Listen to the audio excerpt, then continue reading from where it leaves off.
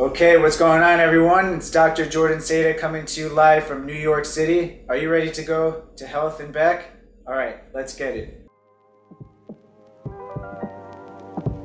Welcome to Health and Back, a podcast run by a physical therapist focused on fitness, performance, and mindset tools for success. And now, here's your host, Dr. Jordan Seda.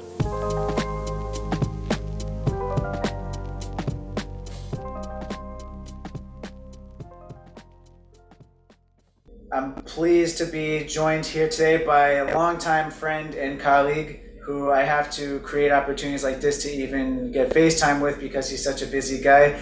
Dr. Lee Scantolides, what's going on, Lee? Hey man, what's up? I'm so happy to do this, and thank you for having me on. This is great. This is a huge thing. I think that getting into podcasting and getting your voice out there, and I love to be a part of it. And there will be no one I'd rather have. I mean, I've probably said that to other guests that I'd rather have nobody else, but for you, definitely, you've been instrumental to my career growth, and I hope people can appreciate why that might be. But yeah, we've had a hell of a year. I was actually able to buy a home COVID test today, which is bananas. Like all the pharmacies were sold out since Tuesday. Yeah. Oh my God. Where did you go? You were in the city and got one? Yeah. All right. So for everyone who needs a home COVID test in the city, the Duane Reade on Broadway, and I want to say, so it's right next to the Trinity Church. They are not short on COVID tests. That's incredible. It's amazing how something that was preventative is now being used for capital gain, but that's for another podcast episode. Oh my God. Might have to pull like a Russell Brand or Joe Rogan and go in on capitalism and disease. Please don't. I will not do that. But anyway, so let's dive right into it. Like I said, Lee's been not catastrophic, a catalyst to my growth. And I want Lee to tell, or Dr. Scan, can I call you Lee? Or can I call you me Lee? Yeah, I'm good with Lee. All right, Lee, just tell all the listeners a little bit about your background and what made you so awesome. Well, first off, thank you for the kind words, man. I appreciate it. So I've been a physical therapist for 11 years now, strength coach for about 22 years, and kettlebell instructor for about 7 years. Overall, I think the biggest thing that's always been in the background with me is martial arts. I've been doing martial arts for a long time, about 35, 36 years. And I love to integrate kind of the principles of all of those things into everything I do. So mainly treating patients through physical therapy, using things that I know about strength conditioning and kettlebell strength conditioning, and then also principles of martial arts. So I work with a partner of mine in the city in Midtown. And so I see patients there in an outpatient setting. And I also do kettlebell classes about 3 days a week at a jiu-jitsu and Muay Thai studio in the city. And then I see strength conditioning clients virtually and in person. It seems you have a lot going on right now. That's pretty solid. And I really need to make it to your kettlebell classes because it's like 5 minutes away from where I live. That's right. It's so close. Yeah, we gotta make that happen sometime. But we'll save everything for 2022 going strong on our resolutions and goals and everything. But I know part of what makes you great is that you really dedicated much of your professional career towards education. Aside from taking me under your wing, I don't know if it was the left wing or the right wing, but taking me under your proverbial wing. You started teaching at Touro University, or is it Touro College, or is it a university? Touro College. Okay, Touro College. Still Touro. There is a Touro. Yeah, there is a Touro University, but I believe it's out of this country. I think I don't know where it is, but I know Touro College. That's the main college that I work for, and not only are they in New York, but they're also in Nevada, and I want to say in California too. All right. But you're working at Touro College, and no matter what you're teaching, Lee is teaching. So tell me a little bit about what you have going on in teaching. I know we're still in this pandemic here, so you've had a lot of challenges, but just tell me about your overall experience with that. Sure. Yeah. So since 2019, I've been an adjunct instructor teaching therapeutic exercise at Touro College. And so 2019 was a normal year, as you know. And then 2020, when that hit, we had to totally shift around our schedule. And at least half of our classes were virtual. And so that was pretty tough because we had a very lab heavy course, therapeutic exercise. You know, we needed to do nearly a long lab each class. And so we would do virtual labs during the first half of the semester, and then the last half of the semester was all clumped together with a bunch of labs and with also our midterms and finals. So yeah, it was definitely tough. And in 2021, luckily, we only had to do one virtual class, and then the rest were in person. And we had strict mask wearing and social distancing as much as we could with versus the partner work and things like that. So yeah, it was very interesting the last couple of years. But I'm sure you've become a master at, what's the word I'm looking for? Innovating, working on the go. And it seems like I haven't heard a decrease in percentage of people passing the boards recently. So things must still be working. Yeah, you know what I heard through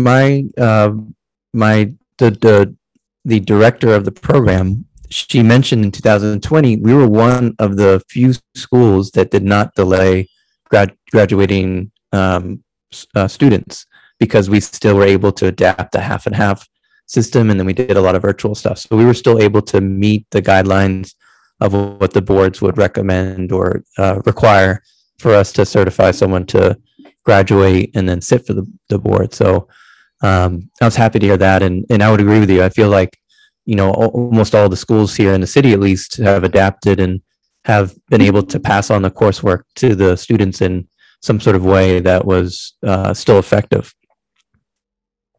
Yeah, that's amazing. And my last guest that I had, for those of you who listen to Dr. Marcus's podcast, there is going to be a continued increase in people going through physical therapy programs looking for work. So it's not like the programs are getting any easier.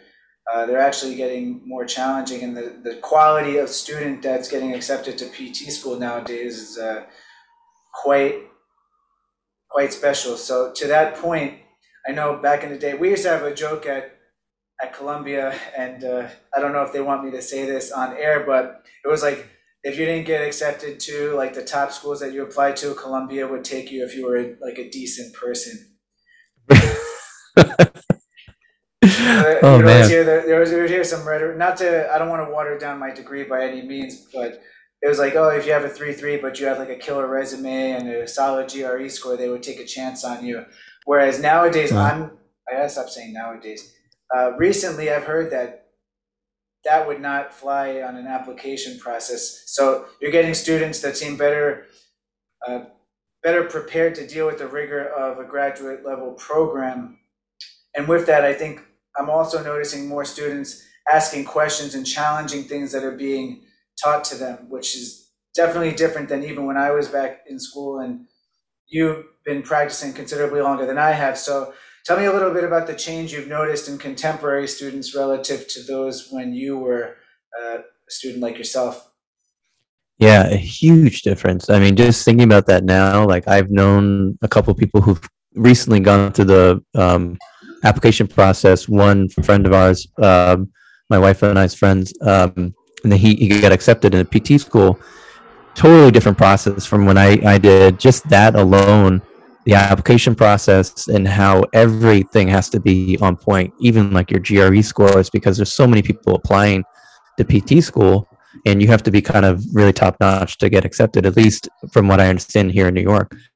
And then the actual student, once you get in, very different. You know, when we were in PT school, I was in PT school 2007, 2010. The main curriculum had nothing to do with pain science, very little, or I wouldn't even say any strength and conditioning influence. And then social media wasn't really a thing. the first iPhone came out in 2007. That was when we started school. And so like, there wasn't really apps or anything like that. So now you have Instagram, you got YouTube, Twitter, the sharing of the research on all those platforms. So now the students who come in and they get into the program, not only are they like top notch with their academics and their extracurricular activities, but they're also usually well versed in knowing what pain science is, or at least aware of what that is in comparison to like pathomechanical, pathoanatomical models. So that has totally, in a good way, I think, at least for myself, has forced the instructors to really be up their game and bring up-to-date research, bring what they found in the clinic, and see if it matches what they have questions for. And I get a lot of questions every year, a lot of great ones about what we're teaching. And then the students have really good discussions with themselves. That's one thing I've noticed that I loved. But yeah, it's very different from when I went to school. Yeah, but you're definitely someone that does embody staying up to date with the evidence and evolving with the changing times. Because, I can attest, because I'm also Lee's patient, aside from friend, buddy, guy, you insert other things, colleague. So I can attest that he understands how to approach rehab from a more, you could say biopsychosocial model, but most of you are like, what the fuck does that mean? The people that are listening. So basically just like take into account what someone like myself needs in my daily life and what my physical capabilities are, and any barriers that would prevent me from getting there, which, I know when I was first starting as a physical therapist, I thought those things were important, but I just wanted to get my hands on people, move some bones, release some tissues with all the force that I had.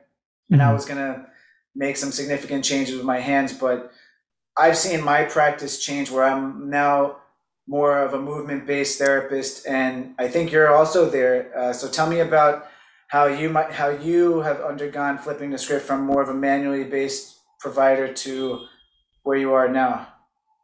Yeah. Oh man. So like, going through the traditional schooling, getting out 2010, and then practicing, I did my last affiliation in a very heavily manually oriented clinic. And so that's what I was looking to get into. And I was kind of thinking the same thing. All I wanted to do was, get my hands on patients and, move bones and treat fascia and learn as much as I could about that.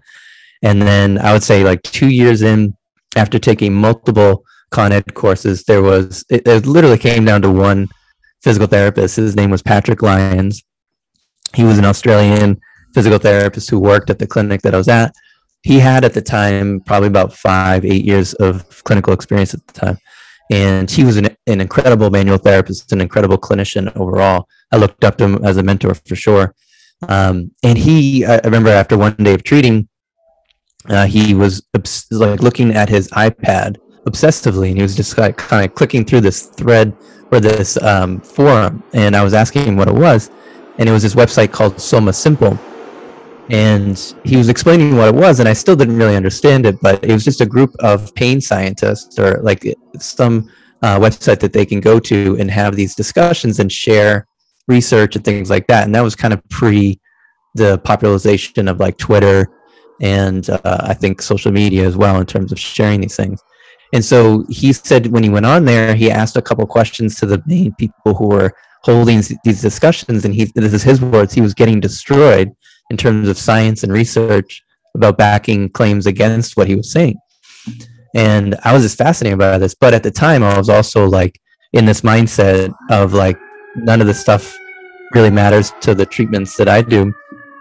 And then over time, over the next couple of months and going into 6 months, he would try to like at each one of us that would work with him, each one of the therapists, he would try to influence us a little bit and ask us why we were doing what we were doing with certain patients. And then it came to the point where I came in after taking a weekend course through the Institute of Physical Art, or IPA, and I took their Core First Strategy course, what used to be called the CFS. And that was all about posture and strength and posture and how pain is correlated with poor posture and all this other stuff. And I was going to do an in-service to the clinic he was at. And so I did it with them, and it went over well, and I worked really hard for the in-service. And then he started a thread after that via email about asking, the what I think is happening when I implement these techniques. And then that sparked a conversation via emails with all the other therapists. And he was bringing in what he learned from the Soma Simple group to this thread. And I was just blown away because it was just like everything against that I've ever done. And then I would say that was the start. That whole experience with him was the absolute start of kind of rethinking what I was doing. And my principles started to change a little bit. And I started to see patterns in patients that I was not doing well with, in a sense that I would do all the manual work like crazy. They weren't getting better. And they would have these, particular things about their history that I didn't address yet. And then I started to, when you start learning these things, you do the fire hose, right? It's you start talking to patients about too much information, like, when you have stress in your life, that's going to increase your pain. That doesn't help anybody without any context, right? You have to have some context to it. You have to have follow-up. And I wasn't able to do that at that point. So my initial entry point to it was very rough, and it wasn't successful. And I would say by now I'm getting better, but it's obviously, as you know, it's always a learning process with each person. And it definitely more movement based, and really trying to integrate more and more just my own experience as a strength conditioning coach and kettlebell work and things like that with patients. Very, very interesting how your path has manifested to today's work, but I know that you're definitely effective. Otherwise, I wouldn't spend my time and money even talking to you right now, let alone letting you address my bodily injuries, which are plentiful, because everyone knows by now that I do capoeira. It's more than just a passion at this point for me. I think I'm skipping ahead. I wanted to say something about your influence and how it came to be, about how you can't just douse people in new information without context. That is so true. And I want to leave a disclaimer in here that I don't think Lee is saying that manual treatment has no purpose.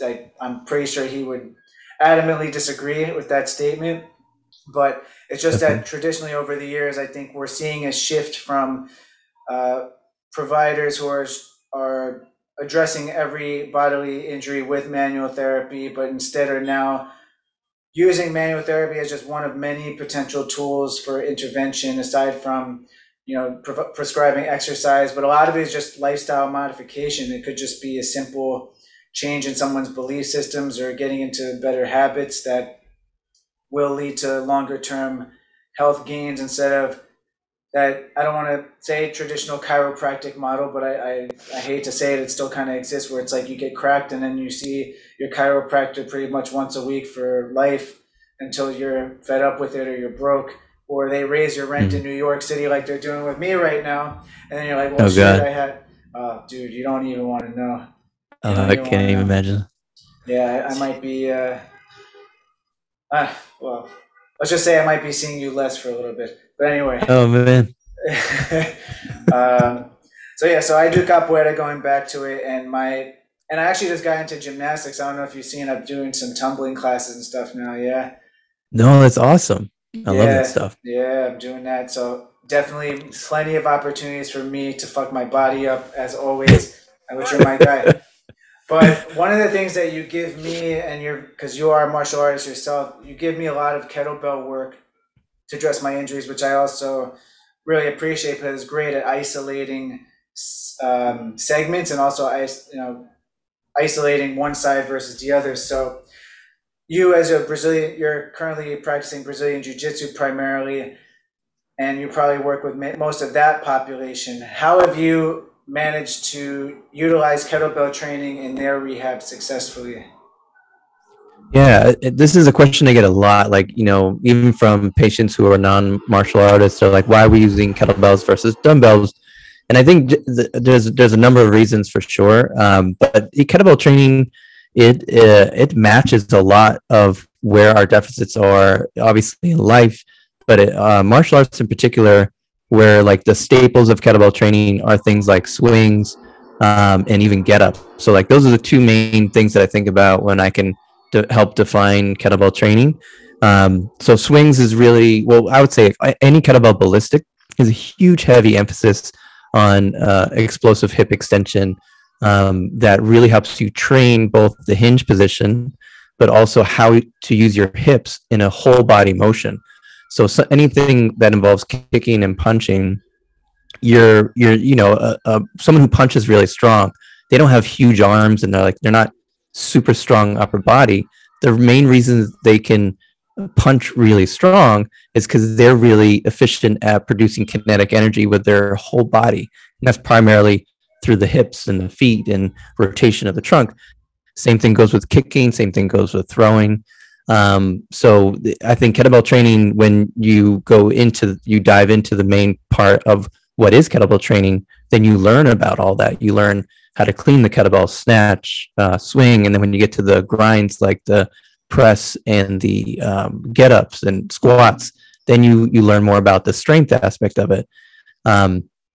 So yeah, I think in terms of rehab, it's a great introduction because it's in my opinion, and many will disagree with me when I say this, it's a very non-threatening way of introducing load.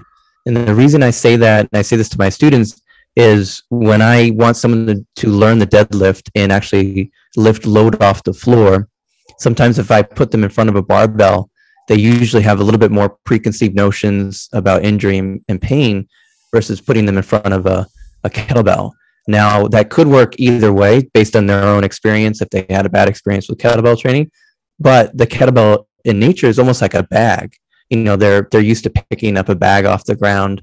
There's a handle to it, and you can put it between the legs so you don't have to worry about a traditional, like conventional deadlift where your arms are farther out, and that might put a little bit more stress or strain or put them in a position they're not comfortable with. So same thing goes for squats. You can hold the kettlebell in front versus putting a bar on your back. So I feel like for rehab, it's a great introduction to just moving around load.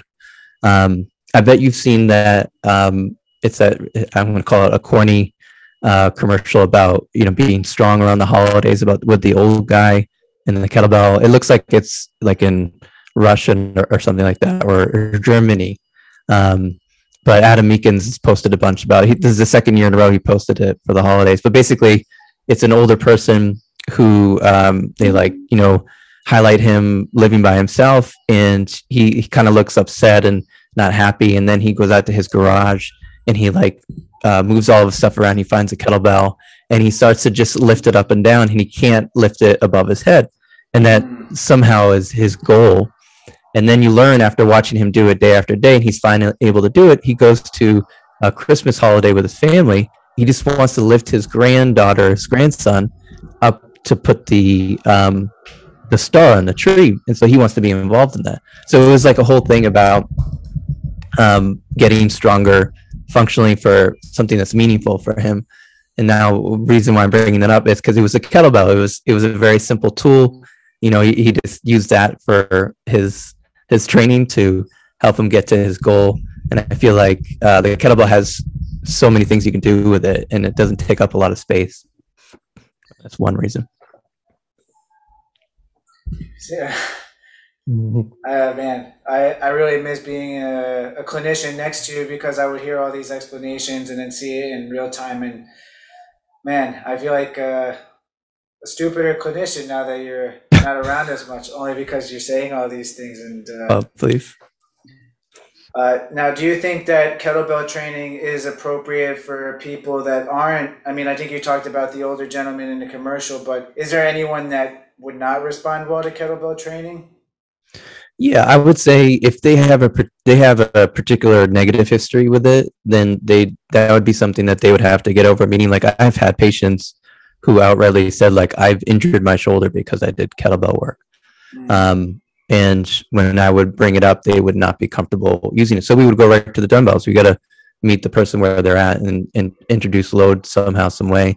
And then maybe in time, they would feel more comfortable with it. But if that person came up to me and, you could really tell that is what their history is, then I'm not going to force that on them and like try to convince them within session that that's not true or whatever.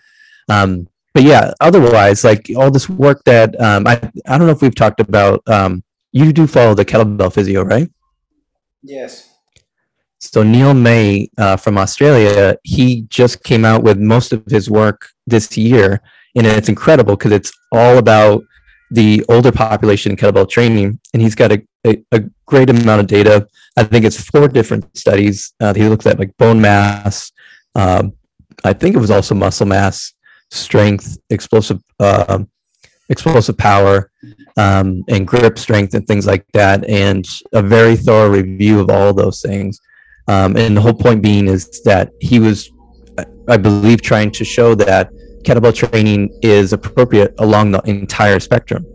And I think a lot of people think that with the older population, kettlebell training is not appropriate. And he had people in their 70s doing swings, which I thought was incredible. I mean, I have a couple of clients who do that now who are around that age, but we've been working together for a very long time, like years.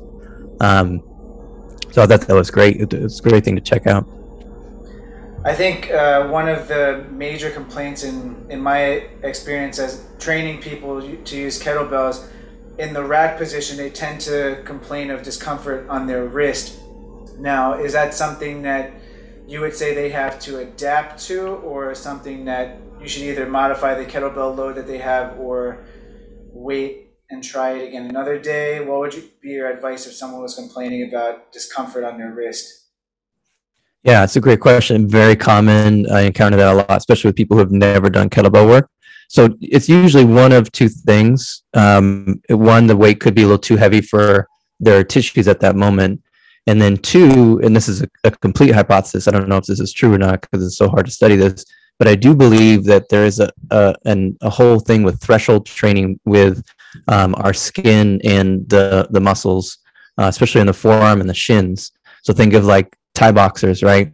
There's like this myth with Thai boxers that they deaden the nerves in the shin just so they can check kicks easier and the shins don't break. But I think what happens is, and I don't believe that's true, I think they train so much and the tissues become so tolerant of the impact that there's some adaptation there, whether it be on the bone, whether it be the actual skin itself getting thicker, or just the receptors, or all the above.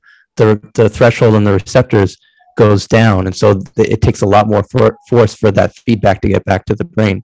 So I think the same thing happens at the forearm. So just my own experience, when I first started kettlebell training, there was a certain weight. I think it was 28 kg that I could not rest on my forearm at all on both sides, and it would just make me let go of my wrist right away. Now I'm able to hold the 48 kg in a rack position on both sides if I wanted to. And I think it was just a function of very gradual progressive loading, and just getting those tissues adapted. But yeah, that is something to keep an eye out for, because if you have, let's say if you start them in a training program, they continuously have that, and or like getting bruising on the back of the wrist, that can be an issue, and that's not a productive thing if it's been going on for weeks or months. Yeah, it's good to know. I admittedly am not a kettlebell certified coach or practitioner, although I utilize kettlebell training a lot, but those questions do come up sometimes, and I wonder what would be the best course of action. So definitely helpful, and I'm sure for our listeners, something that they're probably taking notes on right now. Cool. Yeah, I really appreciate your insight overall, and I just wanted to know, now that 2022 is upon us, and like, is your daughter already 2? She is, yeah, she's 2. She turned 2 in September. And yeah, it's crazy, man. You got to see her. She won't come out now, but it was like on the dot. I won't go too much into it, but it was like terrible 2s. As soon as his birthday happened, it was tantrums going on like crazy, and she was saying no left and right. I was like, wow, this is really a thing, I guess. Man, I'm glad. I think I'll take it from you when people tell me to take my time before I have children. This is also a call to action. If anyone wants to have children with me, I'm out here. Nice.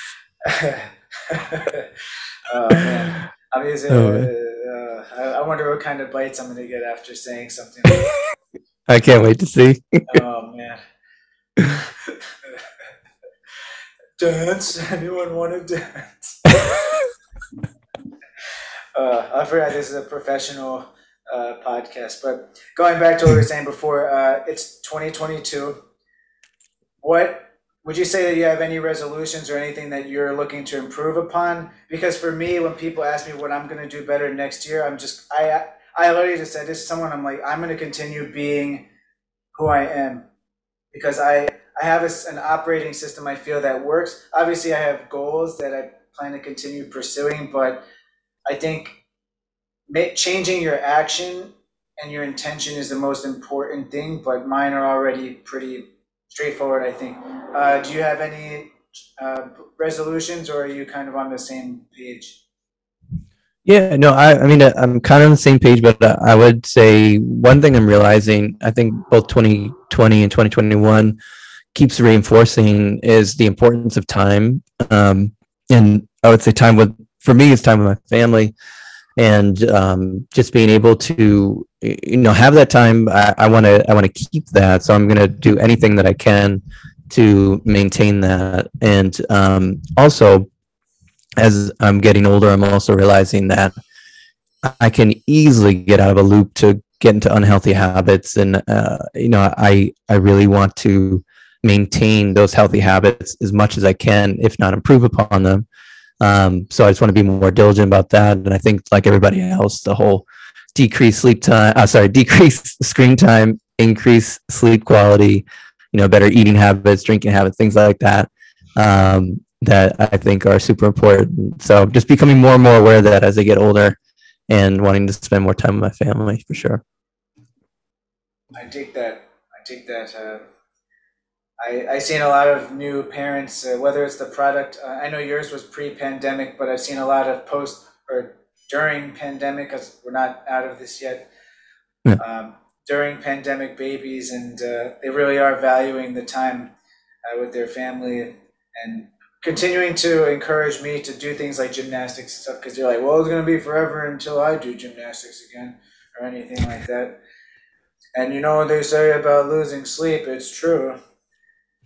So I have a lot to look forward to, because I wake up tired on a couple of days. Not all the time. I don't want to make it sound like I'm chronically tired because I sleep well, but I'm definitely getting old, and I feel like if I don't get 8 hours of sleep a day, I'm like, I kind of suck. Some people are like, oh, I need a 6 and I'm fine. I'm like, if that's actually the case, which science would disprove, then more power to you. No, I'm with you. I mean, sleep, it changes everything. Like we wake up when we have a bad night's sleep, where I'm totally different. And then when I have a good night's sleep, I'm absolutely totally on the other end. I could do so much, and definitely have a better mood, attitude, everything. So I hear you. Cool. So if anyone else wanted to capitalize on your awesomeness and your insight outside of this podcast, where would be the best place for them to reach you at? Yeah, you can go to Instagram. I have my handle as Movement Ryo Physio, and the whole thing is that Wei Chi Ru was one of the first martial arts I ever got involved in. And it literally means, Ryu is, when it's said in a certain way, means the way of, or the school of. So that was what I was trying to shoot for, the way or the school of movement, and then physio after that. So yeah, if you look that up, and movement is spelled MVMT, and then RYU, and then physio. So that's the best way. You can always DM me if you have any questions, and then my email's on there too if you want to click on the email button. Yeah, I feel like removing all vowels from words is the thing now. They opened up this place called Dental Bar, and it's DNTL. It's like a walk-in like dentist over here. Yeah, I swear, I don't think that's the only place. I would be wasting too much time coming up with other places, but that one definitely stands out to me because I walk past it almost every day. I'm like, maybe I should just be JRDN, and that would be. There you go. That would take out the work. vowels. I think that would actually work. That'd be awesome. All right, Lee, do you have any parting words for our listeners? No, I thank you so much for having me on, man. This is a huge honor, to be honest. And again, I'm super excited that there's more and more people like yourself getting the voice out and interviewing people from all walks of life. And yeah, I really appreciate it. And anyone who's interested in learning more about physio, strength training, you're the man to pass on the information. And this podcast, I think, is super important as well. I really appreciate that. I have a great lineup of guests coming up after this from not even just physical therapy. They're actually not physical. The next that I can think of for January are not physical therapists. So it's going to be a lot of exciting information to come. That's awesome. But anyway, that's all we have for today, beautiful people. I again want to thank Dr. Scantolides for his time and insight. Now get out there and make shit happen. Thanks, man.